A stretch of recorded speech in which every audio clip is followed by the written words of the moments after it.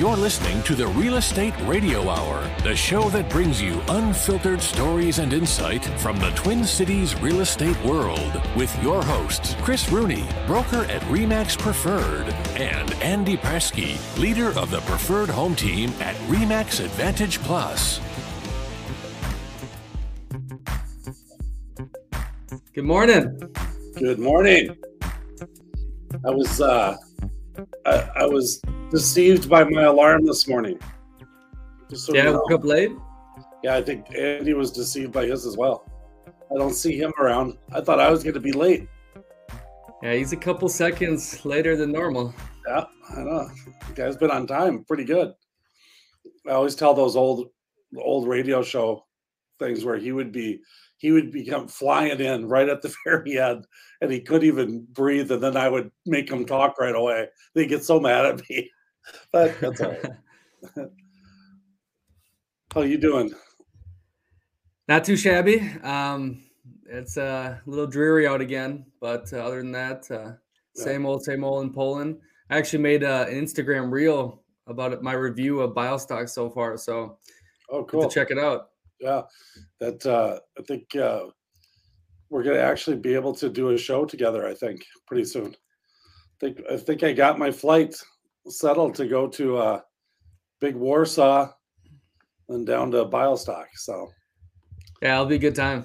We're coming live from Poland. Aren't you really? You wanted to go see the concentration camps, right? Yeah, that's what I definitely want to do. That might as well take in a football game too. Oh, you got one this weekend, right? Yeah. Well, the one you're coming to will be in the big stadium, the soccer stadium. Oh, maybe Andy might come with. What are you two on a different time zone than me, or what? Yeah. Minneapolis, it's 8:00. We're in the 1 minute 30 seconds Central Standard Time zone. That tricky. Well, Andy's been out telling everyone his secrets at schools and high schools, and that was a high school, wasn't it? Yeah, I was asked to come in and talk kind of on a career day about real estate and what is it? Is it a career? Is it a job? Is it and so you kind of, and like I was telling these kids, I said, hey, it's more of an entrepreneurial spirited position and an educator position. And they go, well, what does that mean? And I go, you have to have enough belief in yourself to go out there and create a business. You have to be social enough to where either online or in person or whatever, you got to be able to connect with people. You connect people together, you find what they're looking for, you help educate them, and bada bing, bada boom, you have a very nice, thriving business. And then you wake up and it's 25, 30 years later and you're like, wow, I'm doing a podcast. Right. No, totally. I was at a networking event this week, and it was really interesting when you're talking about that. There he is. Look at that. I was at what were you doing? Did you have to wash your hands before you spoke there? No, they actually put it down in the shop. So where they do they needed space because there was about 40 kids and it was more than a normal classroom could hold. Oh, okay. Wow. Yeah. Well, I was shocked that you put the real estate radio hour on the board, so the little kids are gonna listen to you guys. So I was trying to be somewhat relevant. I'm like, check us out, guys! Yo, we're online. And they're all did you produce a TikTok video while you were there? No, actually, there's surprisingly a high amount of restrictions. I could not post any pictures showing any minors' faces. So you can do like the photos I picked were very strategic. I had tons of cool photos where kids are asking questions and they have their hands out and whatever, but you can't use any of that, so it was and rightfully so. I'm there to educate the kids, not promote my business, but they do have, do not photograph rules. Yeah. I was talking about interesting when you were talking about, looking at that for a career. And I was at a network event from agents that had just been in it 2 months to agents that had been there 37 years. Oh, and yeah, it was really it was cool to network with a bunch of different people and just kind of find out that where they were in their careers. We were on a panel and I got to talk to a lot of people after the fact, and it was it was just interesting. I kind of remember and thought back, that, oh my gosh, I remember when I was sitting out there and wondering if you'd ever, you know, if you'd ever sell more than 10 houses in a year, and then how it happened and how you got there, and how it was, but it was, what's funny? it was like they were looking, they thought there was some secret magic success pill. story that, oh my gosh, I'll do it and do this. And I'm like, it just worked. And I just worked, you work hard, and eventually, people trust you, and then trust you with their friends, and call you Sure. back. But Well, there's that, and then you wonder, like, well, why do some teams get bigger than other teams? And there's, people call it scaling your business, right? So to what level do you want to grow your actual business to? And it's interesting to hear that answer, because, are you scaling it because you want to help more people? Are you scaling it so you can buy yourself a new fancy car? I mean, what's your goal? Are you trying to retire early, pay off your own personal debts? I mean, so to me, what's funny though, big teams don't mean big profits. And I think a lot of people don't realize that until they're into it. And just because you have a team doesn't mean that it makes money. Sometimes the cost to attract people to want to be on your team, what you have to give them to make the sacrifice to join the team, is not worth the reward, or they don't produce enough to make it worth the reward. Or once they get on your team, if they're really, really good, they think they're better than you. And then they all of a sudden graduate to going back onto their own because you've kind of helped them on a stepping stone, if you will. And so it's a really an interesting business, I find. And then all of that's being conducted underneath a broker, which, a lot of people, they were 16 to 18-year-old kids, but they didn't understand the structure of how that worked. And so I was trying to explain how it's like an umbrella, and there's all these agents underneath it. And, but. Yeah, it's, I think what agents have to realize too is you got to do what you're good at. Some people will maybe try to be a team, but that's not what you are. There's some agents out there that's what they should be. They're more manager type. And I think that's what if you're not a manager type and you have a team, you got to have some management in place. Or if you're they call it a rainmaker, you're the one that, gets deals, or you have a lead system or something, or you're able to teach, and teach your people. The team thing for me, was never super exciting, just because I would get so frustrated, that they wouldn't do what, I mean, come on, this is not hard. I mean, all you got to do is this, or, learn this or learn this. And I'm going to do my little Andy's analogy thing, but it's kind of like from a realtor, if you're working your way up, you're kind of like the backup quarterback. And you're sitting there, and if you just sit there and kind of take it in, and oh my gosh, Nick's never going to get hurt, I'll never get to play. But I'll tell you what, when Nick does get hurt and I get the chance to get in there, I got to know what the heck I'm doing.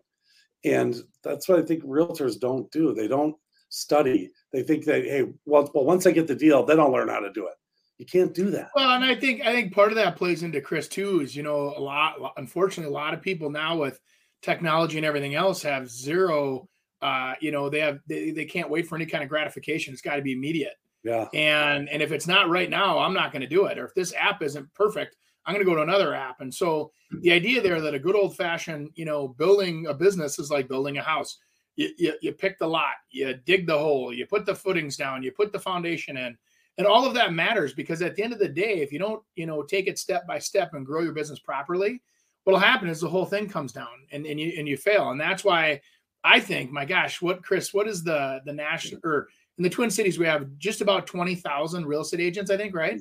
Yeah. And it was some staggering number, like 12,000 of those agents didn't even sell one house this year. Yeah. And so it's very, I think everybody's glamorized because they see it like the kids did at this classroom I was at.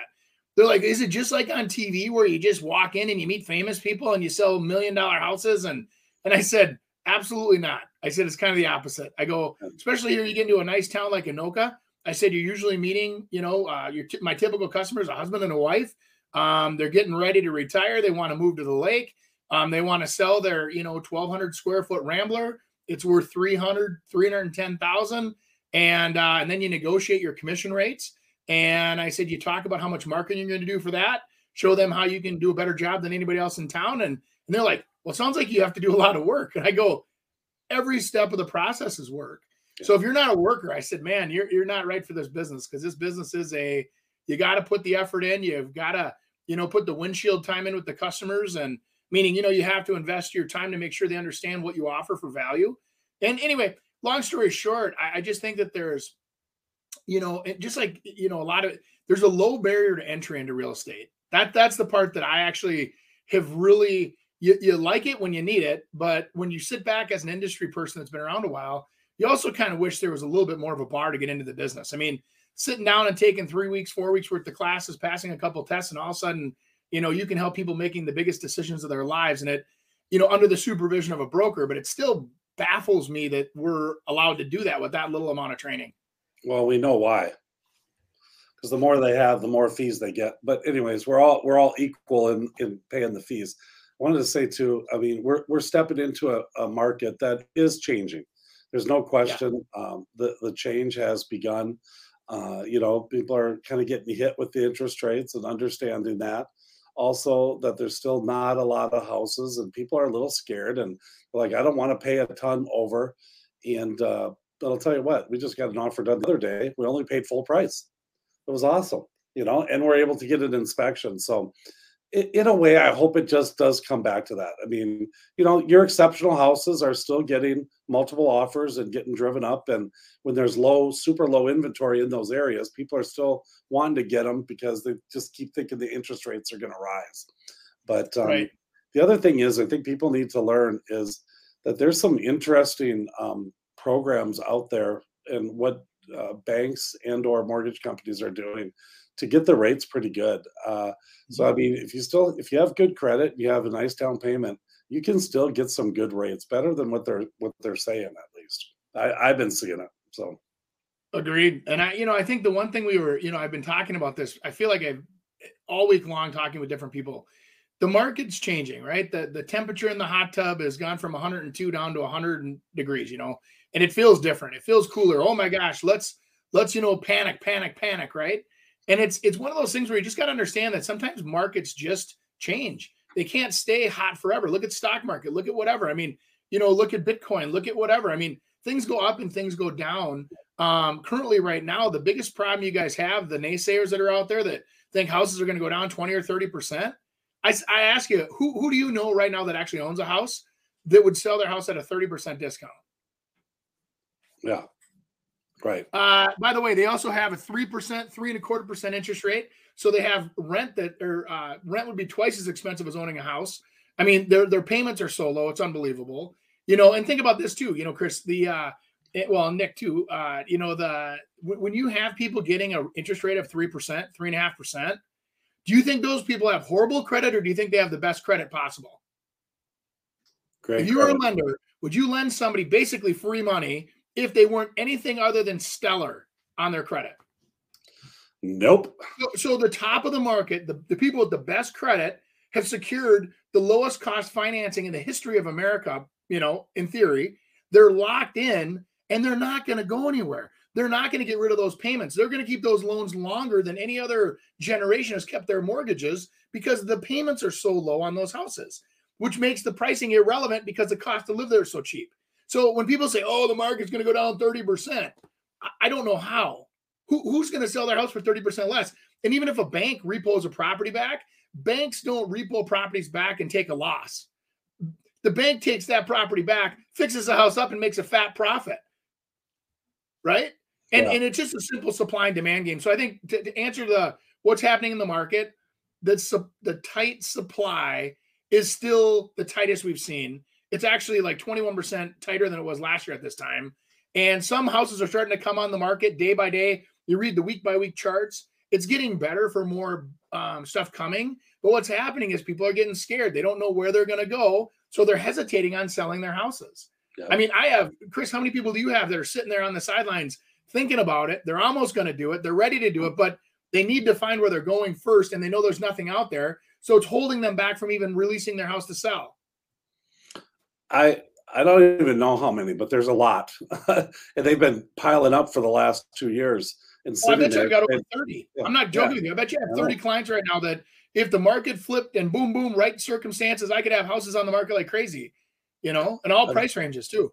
with that same theory that you're talking about, Andy, about people having great rates and, why would you switch that? You have this equity in it and you switch that over to a 5% rate versus a 3% rate. I kind of did a little analysis and I actually went back to some of those people that have been on the sidelines.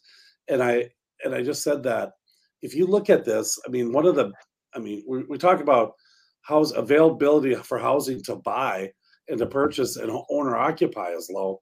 You should see the availability of rentals. That's not available. And those prices are going sky high. So why not, let's hang on to your house and we'll just go buy a different one. And with the difference in that you're going to get in rent, you can take that payment and put it towards that 5% rate. And so you're not really going up. Historically, is 5% a high interest rate? No.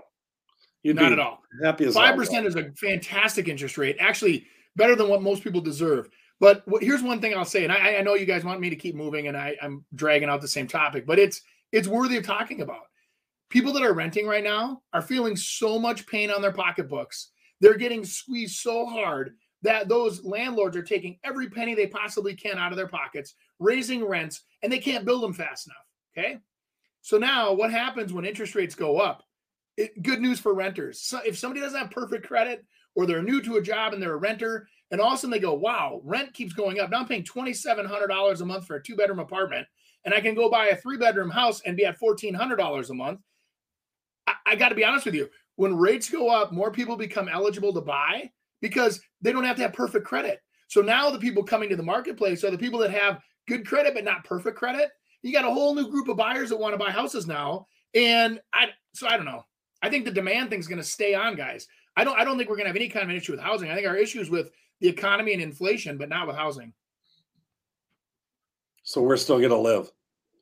This is good. Well, I'm not trying to just say that because I'm commission for bread. Bread and 2007, our housing industry took the economy down. That's not what's happening right now. Even though people are feeling like it's the same thing, it's not even close. That's true. Cool. Before we get into our meme reacts, I want you guys to check out this video I found on the creation of suburbs. So you guys both work in the Minnesota suburbs, so here you go. 5 years ago, this was a vast checkerboard of potato farms on New York's Long Island. Today, a community of 60,000 persons living in 15,000 homes, all built by one firm. This is Levittown, one of the most remarkable housing developments ever conceived. The idea that came to a man named Bill Levitt was this. Why not apply to the building of houses the same principles that have brought other American industries to their unexcelled peaks of efficiency and service? Why not mass produce the elements that go to make up a house, just as the auto industry does with the parts that go into a new car? Bill Levitt had some other ideas. Put kitchen and bathroom back to back and let them share the same plumbing. Let your plumbers do their work without interruption and without waiting for the carpenter or the bricklayer to get out of the way. Pre-cut your lumber so it's all ready to be assembled into the frame of a house. With the waste removed, one truck can deliver to the building site all the rough lumber that will go into 2 complete Levitt homes.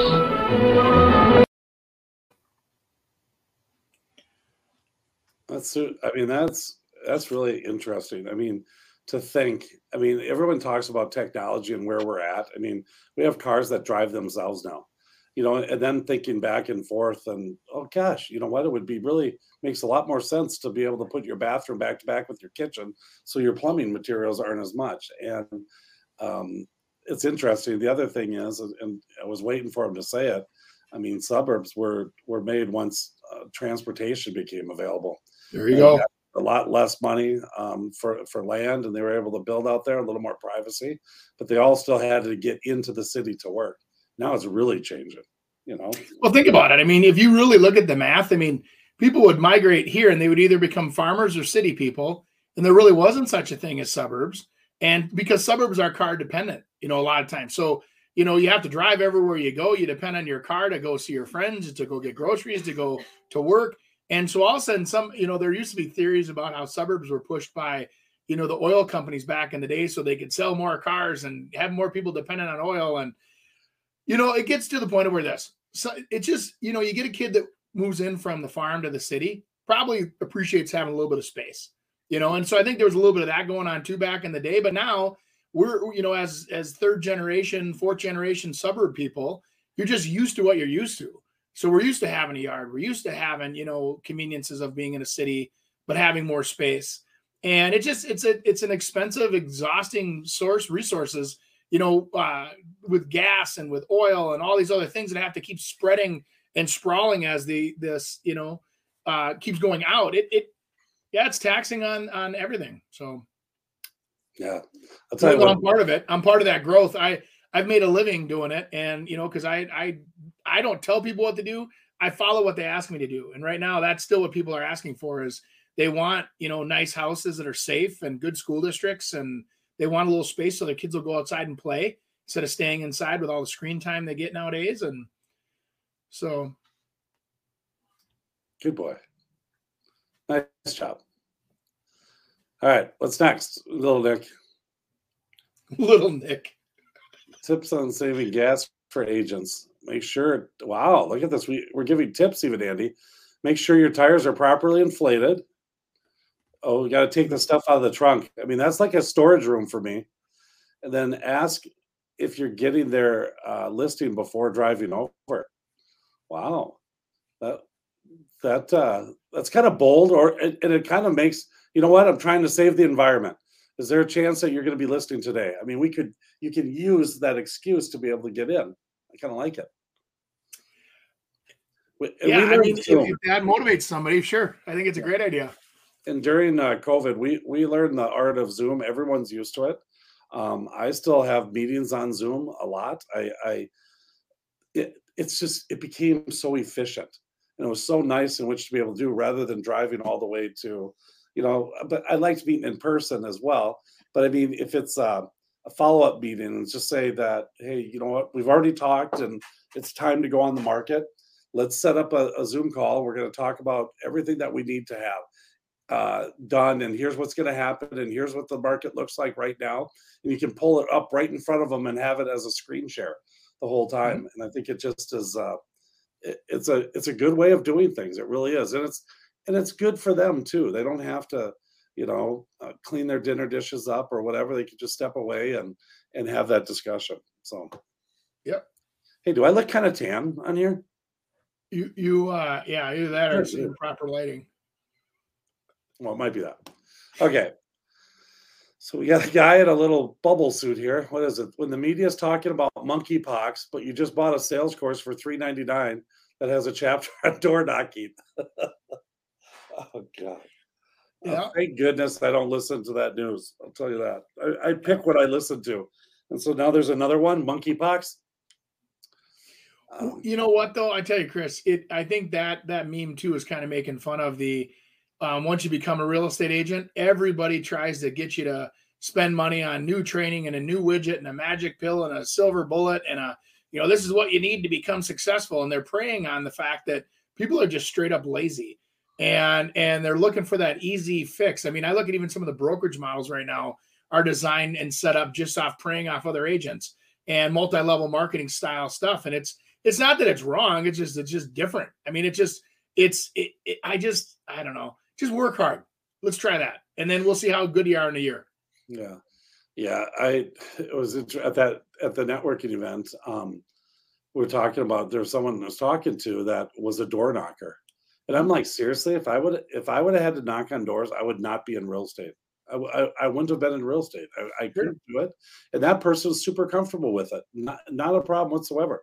And because I think for me, it was kind of like the fear of, you know, shooting you off their property, get the heck out of here.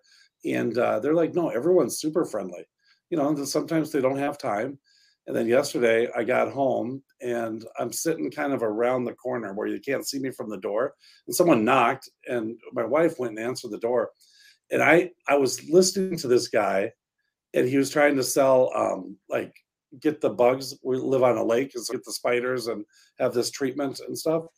And she was like, oh, okay, well, I'm not sure. And then he would add something else but he was friendly enough. But by the end, I mean, he had her there for 15 minutes and she almost just did it just because. But it was really interesting. And he wasn't. There was a guy. No, I mean, some of these door-to-door people are unbelievable. And a couple years ago, it was probably 10 years ago, there was a guy that would come around and he had this big, picture on the side of his truck of a deer, or cow horns. And it said something about, Texas certified Angus steak. And they knock on the door and they're like, oh, hey, we just were in the area. We sold a bunch of stuff wholesale. We got half a truck full of stuff we're going to sell to you. If you want it, we got a deal. You're buying restaurant quality stuff. And I looked at the guy and I go, well, I kind of want to buy better than restaurant quality. I mean, why, and he didn't know what to say to me. He goes, I got to be honest with you, sir. He goes, I've been practicing for 3 years, talking to people every day. And he goes, I have an answer to everything you're going to throw at me right now. I've never had anybody say that they want better than restaurant quality. And he starts laughing. Well, these guys are artists. They went to our neighbors and she goes, I don't have room in my freezer. He says, if I can move the items around in your freezer for you, give me permission, I'll make all this fit in your freezer. Yeah. And they're like, and she goes, sure. So she bought one of these quarter beefs or whatever it was. By God, this guy went in there, reorganized her whole freezer, made everything fit. And then he put little labels on it for her, showing her where, well, she spent $500 some on back then. Now it's probably more than that. But I mean, It was $500 that guy made selling door to door. And the stuff was okay. She was happy with it. But I mean, it's interesting how, catching people at the right time when they're ready, like dinner time, perfect time to hit people with, things about food or whatever, right? Or we went from door knocking to stocking freezers. This is pretty good. But it's all part of the service, right? It's like for that person to be successful door knocking, you know what? Let me do this. Let me give you a quick sample spray on your front porch. And if the bugs are not gone, you don't have to call me. But if they are gone and you want me to do the rest of the house, call me back and I'll give you a coupon. And something like that. And all of a sudden they go, wow, I'll tell you what, the one thing about the door knocking, if you're going to do it, you better be prepared exactly for like an Andy, because you're much more on stage that way. You can be very much exposed. So if you're door knocking, you better know about that neighborhood. You better know about real estate. And so, and this girl was very confident in what she was talking about. So it gives you the ability to go do that rather than hide behind an email. Well, think about this. So Chris, you finally get a listing. You're a brand new agent. You get a listing in a great neighborhood and you don't know how to connect with the people in that area. Mm-hmm. And you have time. You have tons of time. You only got one sale under your belt.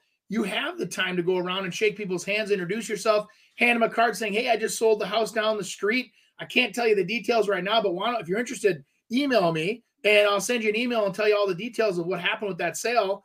And, if you guys want a market analysis, or I have a neighborhood report that I can leave behind, shows you everything that sells and what it sells for, something you're adding value, right? As right. They say. But the thing is this, I today don't have the time to go, when I'm listing 4 or 5 houses sometimes, in a month, and then, or more sometimes even, you don't have the time to give that extra touch. So it is a great activity for a newer agent to the business, or somebody that has low inventory or it has a lot of time and not a lot of money. Door knocking is a great way to introduce yourself, as long as you do it politely. Yep. I used to do, when I started, I'd give a pen and I'd literally hand them a pen. I'd be like, hey, I go, here's my Andy Prasky pen. You ever want to write a deal? Let me know. Hey, and I was doing that kind of stuff, and they'd laugh at you. But I have people 10 years later that said that pen was great. You got to have good pens. Yeah. All right. Sorry, Nick. That's my pens. Where is it? You got to write good on these pens. I'm telling you. That's correct. All right. So who's your role model? Ryan Serhant, Tom Ferry, me. Said nobody. Oh boy, what's this? Atlanta's top selling real estate agent lives in Florida. He hasn't set foot in Georgia for 2 years, and he sees no reason why he should. Wow. So he was just buying homes for big investors. I mean, everything was online, just trying to make numbers work. That's kind of interesting. I think that's when you talk about a team too. That's another way that some people can do that. Something that I'm kind of considering too, as I want to kind of get away and do more other things, use all the systems and everything that we've put into place, and do marketing from Florida if I want to. So sure. And there's nothing wrong with that. I think as long as you use complete transparency and let your clients know that you're managing things from afar, but you have local presence with your local people there to help with inspections, but you still do the negotiating, all the marketing, all the whatever. I think that could be a very successful business model. Yeah, there's a top realtor that spends 3 months of a very busy season here in Minnesota in Florida, and totally upfront about it, and does it and works his butt off from afar, but he enjoys it, and there's nothing wrong with that. He works harder than most. He's got a good team though too. Yeah, he does. So, okay. Awesome. Hey, we're going to go into everyone's favorite segment, the social media reacts, and it is brought to you by Andy Praske Preferred Home Team. Well, they said I could have 30 seconds on the show for a quick ad. Andy Praske, Remax Advantage Plus, Andy@Praske.com if you want to email us. Here's the thing, 22 years in the business, over 1,400 sales. I'd like to help you with your real estate needs. If that's buying, if that's selling, if that's building, whatever it is, give us a call, send us an email. Let's get you started on your real estate journey. I'd like to help you on the way. Lots of experience here, and I would like to put it to work for you. Andy Praske, Remax Advantage Plus. Thanks for listening to the show.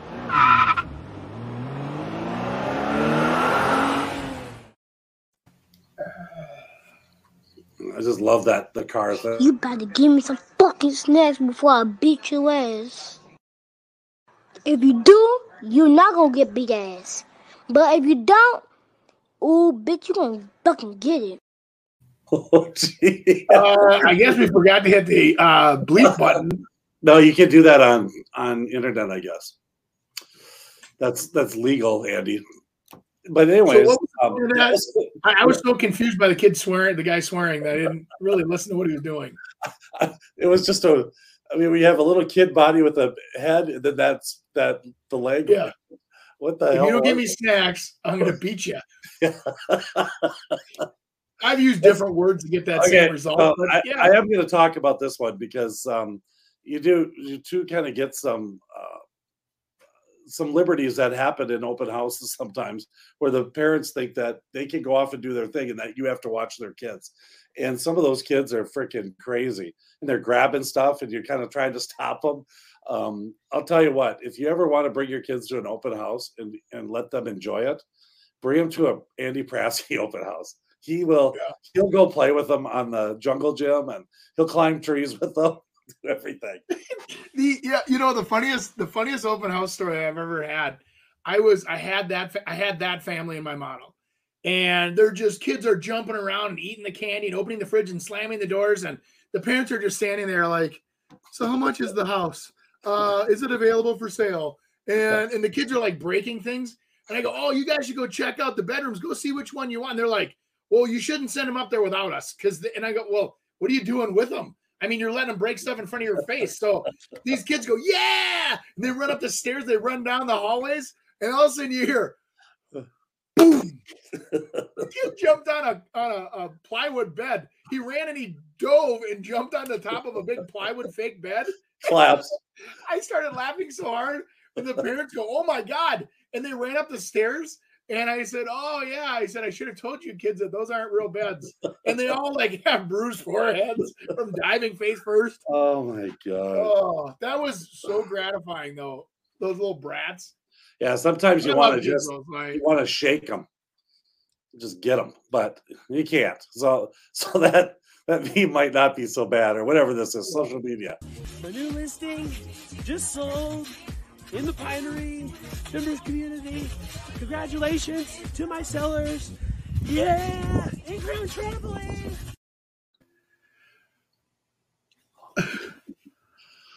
Wow. First of all, I hope he doesn't have a heart attack. I mean, he was out of breath there. I got a feeling that's what you and I would look like jumping on a trampoline, Chris. I think that's maybe why someone played it. I have a sneaky suspicion. Oh, my gosh. But yeah, I'm still like producing and going to direct your TikToks, Andy. Yeah, that's not one I would have you do, unless you know. I think you could do the same thing and have the agent talking, and you could hear the trampoline in the background going boink boink. You look over to the kid and say, "What's your favorite part of the house?" The in-ground trampoline or something, and have it. Yeah. It's a lifestyle type thing. That's kind of fun. I still don't quite 100% understand the self-deprecating humor that some of these agents use. And I don't know. I get that might be a generational thing, being a Gen Xer, that I don't usually, think that way, but with a customer anyway. Yeah, that's super popular. That self-deprecating humor, and it's weird in our generation and millennials. Yeah, it's easier to make fun of yourself, and that's what they concentrate on rather than all your other blemishes that you have. Just saying. Right, and then you and I are trying to make perfect videos where we hit all of our points. Yeah.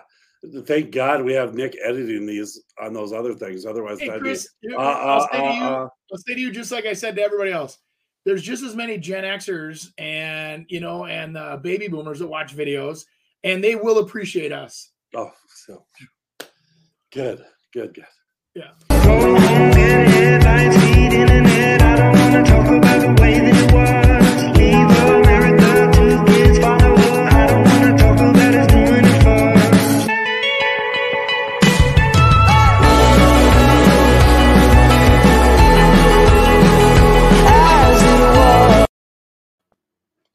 Man, I want that.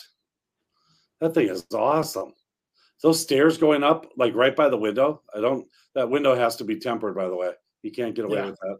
But the drawers in there, I think that's super cool. God, they need a little TV area, and I mean, you can create some cute little room that way. That would be a great way in which to be able to do it. That's a lot of the stuff I click on Instagram. I like that where they show like clever, small, tiny house, like things like that. I keep thinking of, you build a cabin and you want to have a bunkhouse or, a bunch of bunk beds and do something cool like that where you can have, 2 different or 3, 4 sets of bunk beds with stairs going up and, little TV areas or video game areas or whatever, and come up with something kind of cool so that, you keep the grandkids coming up or whatever, Yeah. That was it'd be fun for a VRBO too. I mean, people would rent it just because of that room. Yeah, totally. Hey, good one. So you're telling me we did all that just to become strangers again? Damn. That's Hannah. That's Hannah Smith. She's I saw her at that event the other night. She's a big video person, but comes up with some pretty clever things. But what she's saying there is it's true. I mean, we're like tied to the hip with these people, and then all of a sudden it closes, and then you kind of go off into your separate ways. Well, remember, what are the stats on that? Like 89% of the people that used a real estate agent would use the same agent again, but less than 50% of the people could even tell you their name. Yeah. It's pretty crazy stats. So real estate agents that are watching this, a little bit of follow-up goes a long ways, and having people where you swing by and say hi, and once people have moved in and you drop off a little basket, kind of something nice once the dust is all settled and the boxes are put away, and then keeping in touch with people. I think client events are another great way to do that, where over the years you just invite people out, do something kind of fun, keep in front of people, and they'll gladly refer you if they know who you are. Yeah, if they remember you. I know you do a really good one where you do that movie thing. You just invite everyone, and even if they don't come, they know it, that they were invited and they can come, and maybe the following year or the next year or whatever. But when your name comes up for real estate, a family photo shoot one that went really well too. Where we had everybody out, and then you'd have 15 minutes with the photographer, and they'd take a bunch of, and it was great because even with COVID, this was last year we did that, or the year before, and you could sit there and talk with people at a distance, and it was really nice to catch up because everybody really could use that at that time, social interaction. But yet they were all by themselves, their family out in the woods or out in the what was it, sunflower patch or whatever it was, and taking their pictures with the photographer. And some people brought their dogs and dressed up their dogs, and it was fun. Anyway.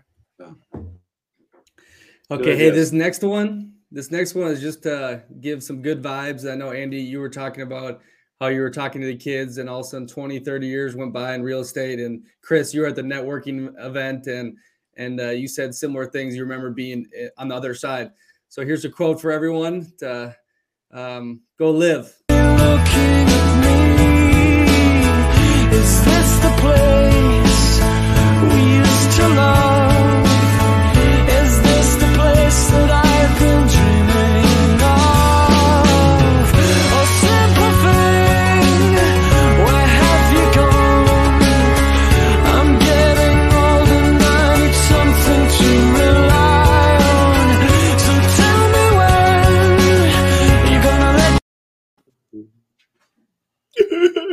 I know that does. That makes you sad because it's true. I mean, that is true.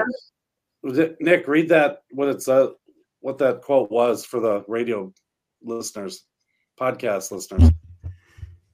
It was that Mark Twain quote about about 20 years. Where you are in 20 years looking back.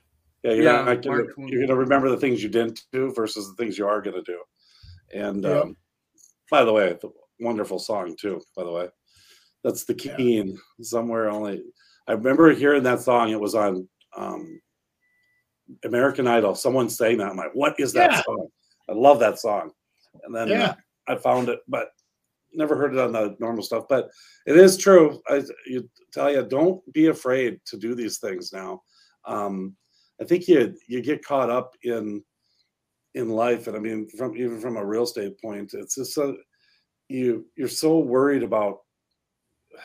I don't know. You're worried about no a lot, and you can't be afraid of that because sometimes I know I was a big one that I never wanted to get turned down. So I would maybe shy away from things, and maybe that's the door knocking thing. I would shy away from it rather than do it. Then after a while, you're like, well, what the heck? Just do it. And it works. It's crazy. And my whole thing was, I remember and it was Nick who turned 5 years old, and I came an hour and a half late to his birthday party. And I felt like the biggest loser in the world. And everyone else looked at me like it was no big deal because we were all in real estate. And that's just what you do. You run with the client. And I said, no more. That's never going to happen again. My kids go on my schedule first. And then I tried to fake it, like, I have another appointment. And then someone caught me at Dairy Queen after a game with them.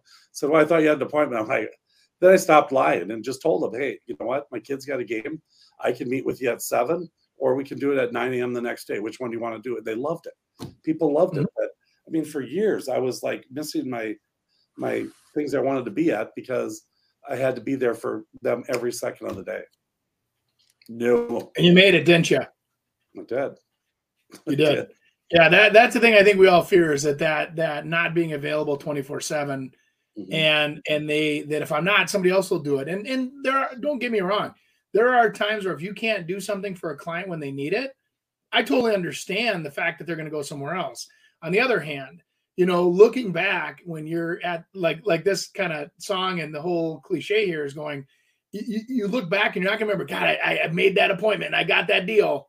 You're going to think about who like you said, the things that you missed, right? The places you didn't go, the meetings that the birthday parties that you didn't go to. So anyway, long story short is this: we're in a business that's retail driven, and you have to have that retail mindset. You have to work when people are not working their regular jobs.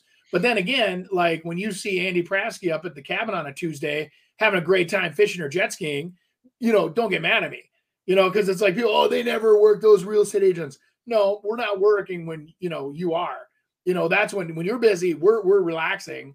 And when you're available, we're available. So a lot of times, it's like I said, it's a balance. But I'd end with this.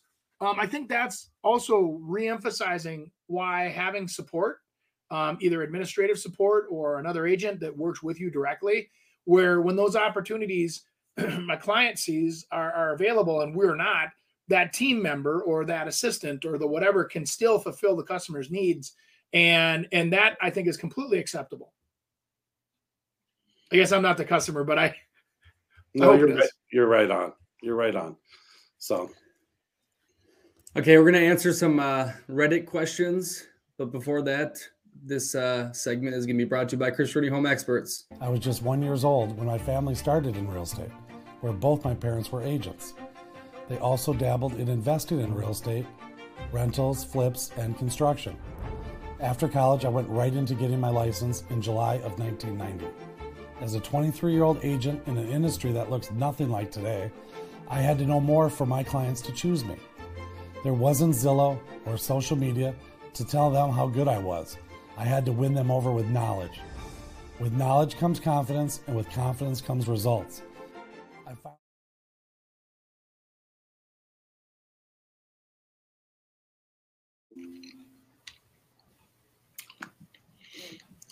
I like that one. Okay.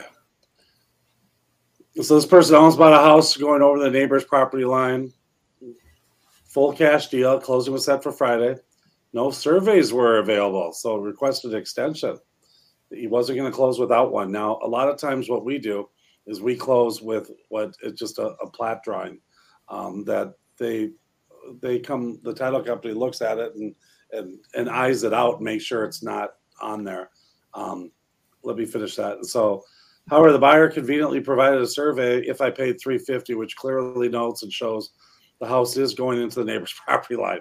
Oh my gosh, you got to disclose that. They did not disclose it even though they had the survey before I offered. I was shocked the seller's realtor didn't even mention this. My agent called me and said, obviously the deal is dead. What were they thinking?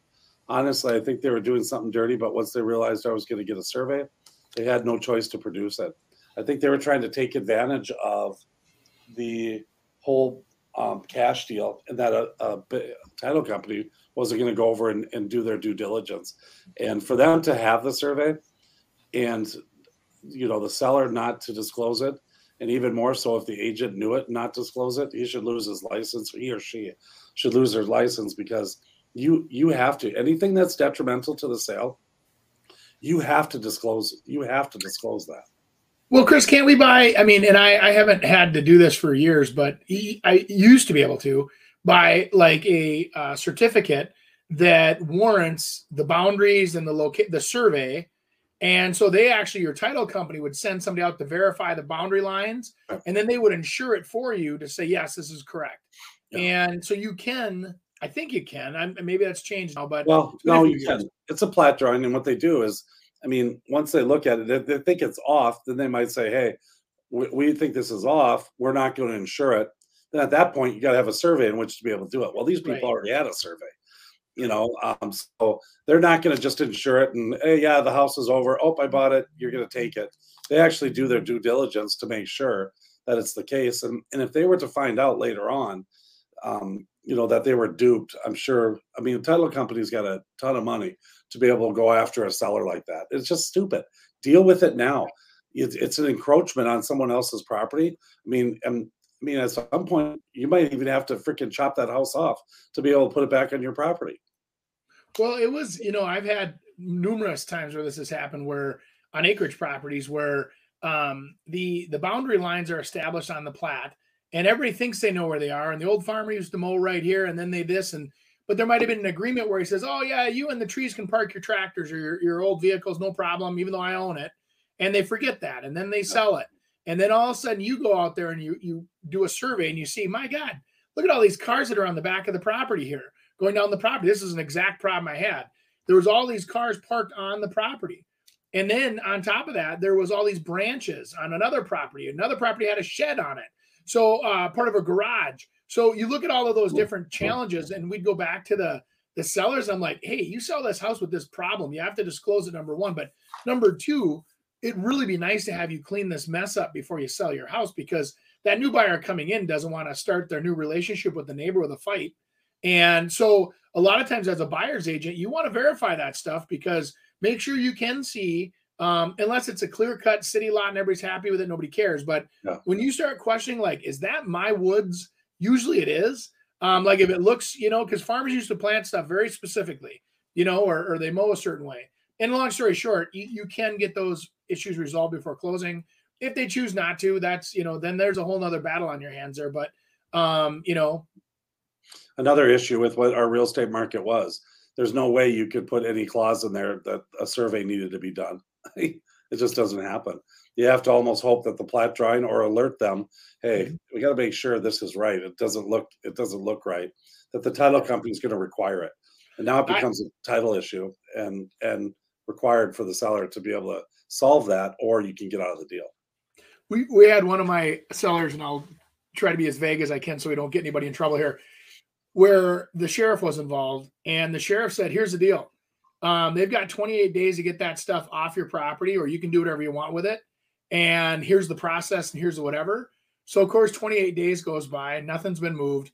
And so what my client did was rented a Bobcat and took all of the branches and dumped them in their yard. Literally pushed all the branches, lifted, and dumped it right onto their grass. And, of course, they call the cops. The cops are there. The whole thing's happening. This guy's like, listen, I warned you 28 days ago to get your property, your debris off my property. And there was also a shed there. He put the Bobcat right to the back of the shed, pushed it clearly right across the property line, backed up, and then put up a fence, posted the property, says do not trespass every 10 feet. Got it done. And in the sheriff sat there saying, yeah, keep your stuff off his property. And these people were so appalled, like, we've been doing this for, 11 years and we've lived here and nobody said anything. And he's like, it doesn't matter. It's not your property. So, people were arguing implied easements and all these other things, but you have to have the person has to know you're doing it for, 15 years, Chris? Openly adverse possession. Yeah. Adverse possession. Yeah. And so, and then you have to be willing to pay the taxes on it and do everything else. So if you're using it but anyway, that's a whole nother show topic. Yeah. You're not kidding. That would be a good one, actually.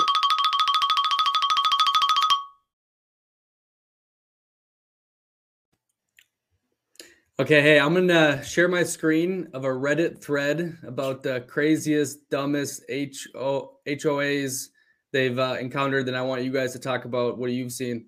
So give me 1 second. For everyone out there that doesn't, that's homeowners associations.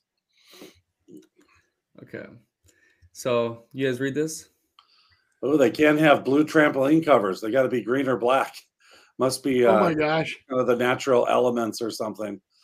There's a lot of, just so you know, there's a lot more around the United States. There's a bunch of associations that are a lot more strict than what we have here in Minnesota. And a lot of them are like, we're used to like townhomes having all the association rules, but there's bigger communities like in other places that have some really interesting things, gated communities and all that. Okay, from the neighborhood I grew up in, you couldn't have an air conditioner that hung outside of your window. So it couldn't have window AC, not a big deal. Well, the guy who came up with the rule had a swamp cooler hanging out of his window. What? So he could have an AC, so he put a swamp cooler. So there's always those kinds, Andy, that'll fight the rules and play with it for sure. Well, I'm going to guess that was a townhouse development, and that is a rule, a lot of townhouse developments, because they want everybody to have central AC so they don't have a bunch of units hanging out of the buildings, but not in a single family home development. I've never come across that one. Here's one that they want a $10 fee for overnight guests with an extra $5 if the person has to use their parking. I don't know why they would do that, but maybe make sure to read the rules before you move in, right, guys? Yeah, exactly. It could be a rule. It could be enforceable too. Neighborhood only gets 2 garage sales per year. The neighborhood, okay, and there is a dress code for certain neighborhood activities. So that means that if there's any garage sale, birthday party at the park, swimming pool guests, and residents have to adhere to a certain attire. So for garage sales, you have to wear polos and khaki. You can't share towels at the swimming pool. Everyone's got to bring their own. Must remove any holiday decorations after 3 days. That's pretty common. They want that stuff off. Can't use a different colored light bulb unless instructed by the HOA. So that's more than likely just outside. And then just saying how it advertises how they do it. But yeah, it's kind of funny. How about around here, Andy? Do you see any? You got any weird ones that you've seen? I'm going to guess these are townhouse developments because like with lighting and whatever, most cities have rules with, holiday lights and whatever and wattages and whatever, but nobody ever exceeds them. So nobody ever complains and probably gets turned in. But on a housing development, like a townhouse development, I've seen where they say, okay, during the holidays, you can only have, green bases on the trees and red up in the tops. And, they want the development to look uniform if you choose to put up, your holiday lights. I've seen that. I haven't seen where somebody tells you, that specific, like changing the light bulbs on the front of your house to a different color. Like I do that during the holiday season too, where I'll do green and red bulbs. It's kind of cool. Lights up my porch. And then we have a fill up snowman that fills up and it lights him, it's cool. Well, I think it's cool. Maybe it's stupid, but I think it's cool. I've seen a lot where people in homeowners associations, want to, they all look the same. If you're in a townhouse association and most houses look the same, but what happens is if you do your door in a different color to kind of give yourself your own personality, they can stop that dead in the tracks. It might be Like I remember my first house that I bought, it was a all brown, and everyone had like tan doors, and I made mine red. And I thought it was so cool and it looked great. And boom, within a day, I got a notice that I had to change that back and I was like, what? I wanted to kind of try to just make it my own. And I always wanted a red door. And my first place, after a week, I was already in trouble in there. So it was. It makes a lot of sense, though. That's why you hear that term Rooney red. That's why. That's right. Patriotic red. That's every Friday. But I think with, what people are trying to do with the homeowner association, what happens with that is that they're trying to keep the value of all the homes the same, and that they don't want other people in which to be able to hurt it. So bringing in campers and changing your front door and putting, pink and blue and purple light bulbs out front, it just doesn't, it's not cohesive, and they just don't allow it. And it's really to protect your investment. Well, and the other one was with that guests have to pay a fee. That's so that you don't have multi-tenants, like where all of a sudden there's, 3 couples living in one townhouse, and they all have, cars in the driveway and cars in the parking spaces, and it's really not zoned for that. So I understand that too. I hate to say it, but it's something that I think most people won't enforce until they have to. And they write those laws for the one, person that broke the rules and made everybody miserable and had the old ugly RV parked outside of his place. And there was a guy living in it for 6 months, and they couldn't get him to move.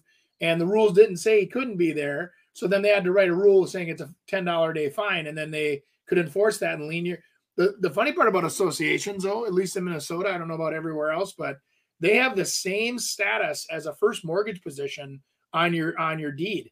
So they can enforce those rules. And let's say you don't pay your association dues and you don't pay your fines, and it stacks up and you have an interest clause in there. We had one in a neighborhood that we were selling a house in where the association dues had never been paid in 13 years, and they collected all their dues plus interest, or they would not clear the title. Well, so the association got paid. It was a big windfall. It was over $14,000 by the time the thing got paid in full. And, so you think you're getting away with it, but you really should be careful, buyer beware. What is it, caveat emptor or whatever it is? When you're coming into an association controlled environment, just read the rules, make sure you're cool with it. That's why they give you a 10-day right of rescission. And then if you're good with it, move in and enjoy it and live within the rules, the comfort of the rules. But if you don't like rules, don't move in. Right. Yeah. You got to read those rules, because they could, it's the little things that annoy you, and then it turns into other things. I just had one I'm going to list, and it was almost like overly posted that this is for guest parking, because what they were doing is people were using extra little parking spaces. And, so rather than park in my own driveway overnight, I'd go park in the guest area.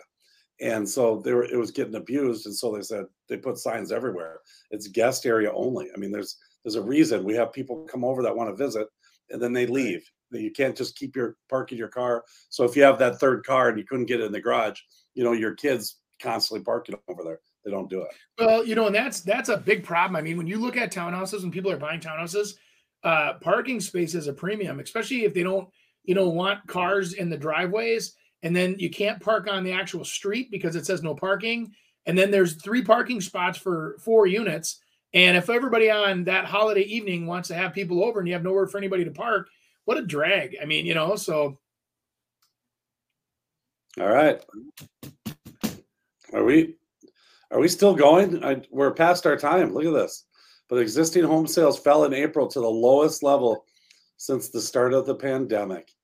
Markets are changing, and I think it's just a little pause for some people right now. And I think kind of getting a feel for what's happening.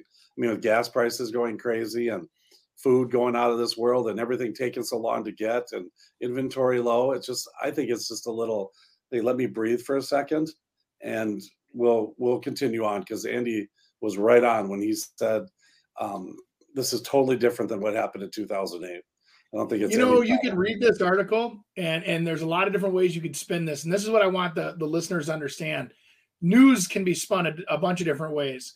And you look at the last segment on there, it also said that the house is appreciated 14% and sold at record high prices. Right there, paragraph number 3. Tight supply kept home prices higher despite interest rates. The median price of existing homes sold in April was $391, the highest on record, and it increased 14.8% from a year ago. But it's also less volume.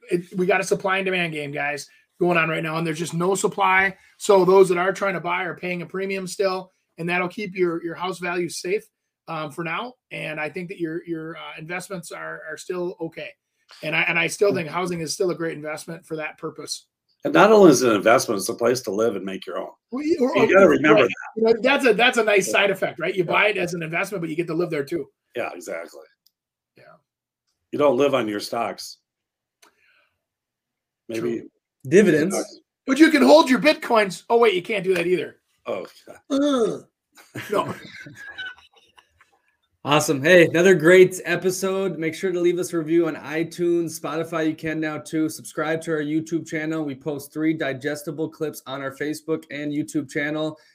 Have a wonderful day, and ciao. See you guys.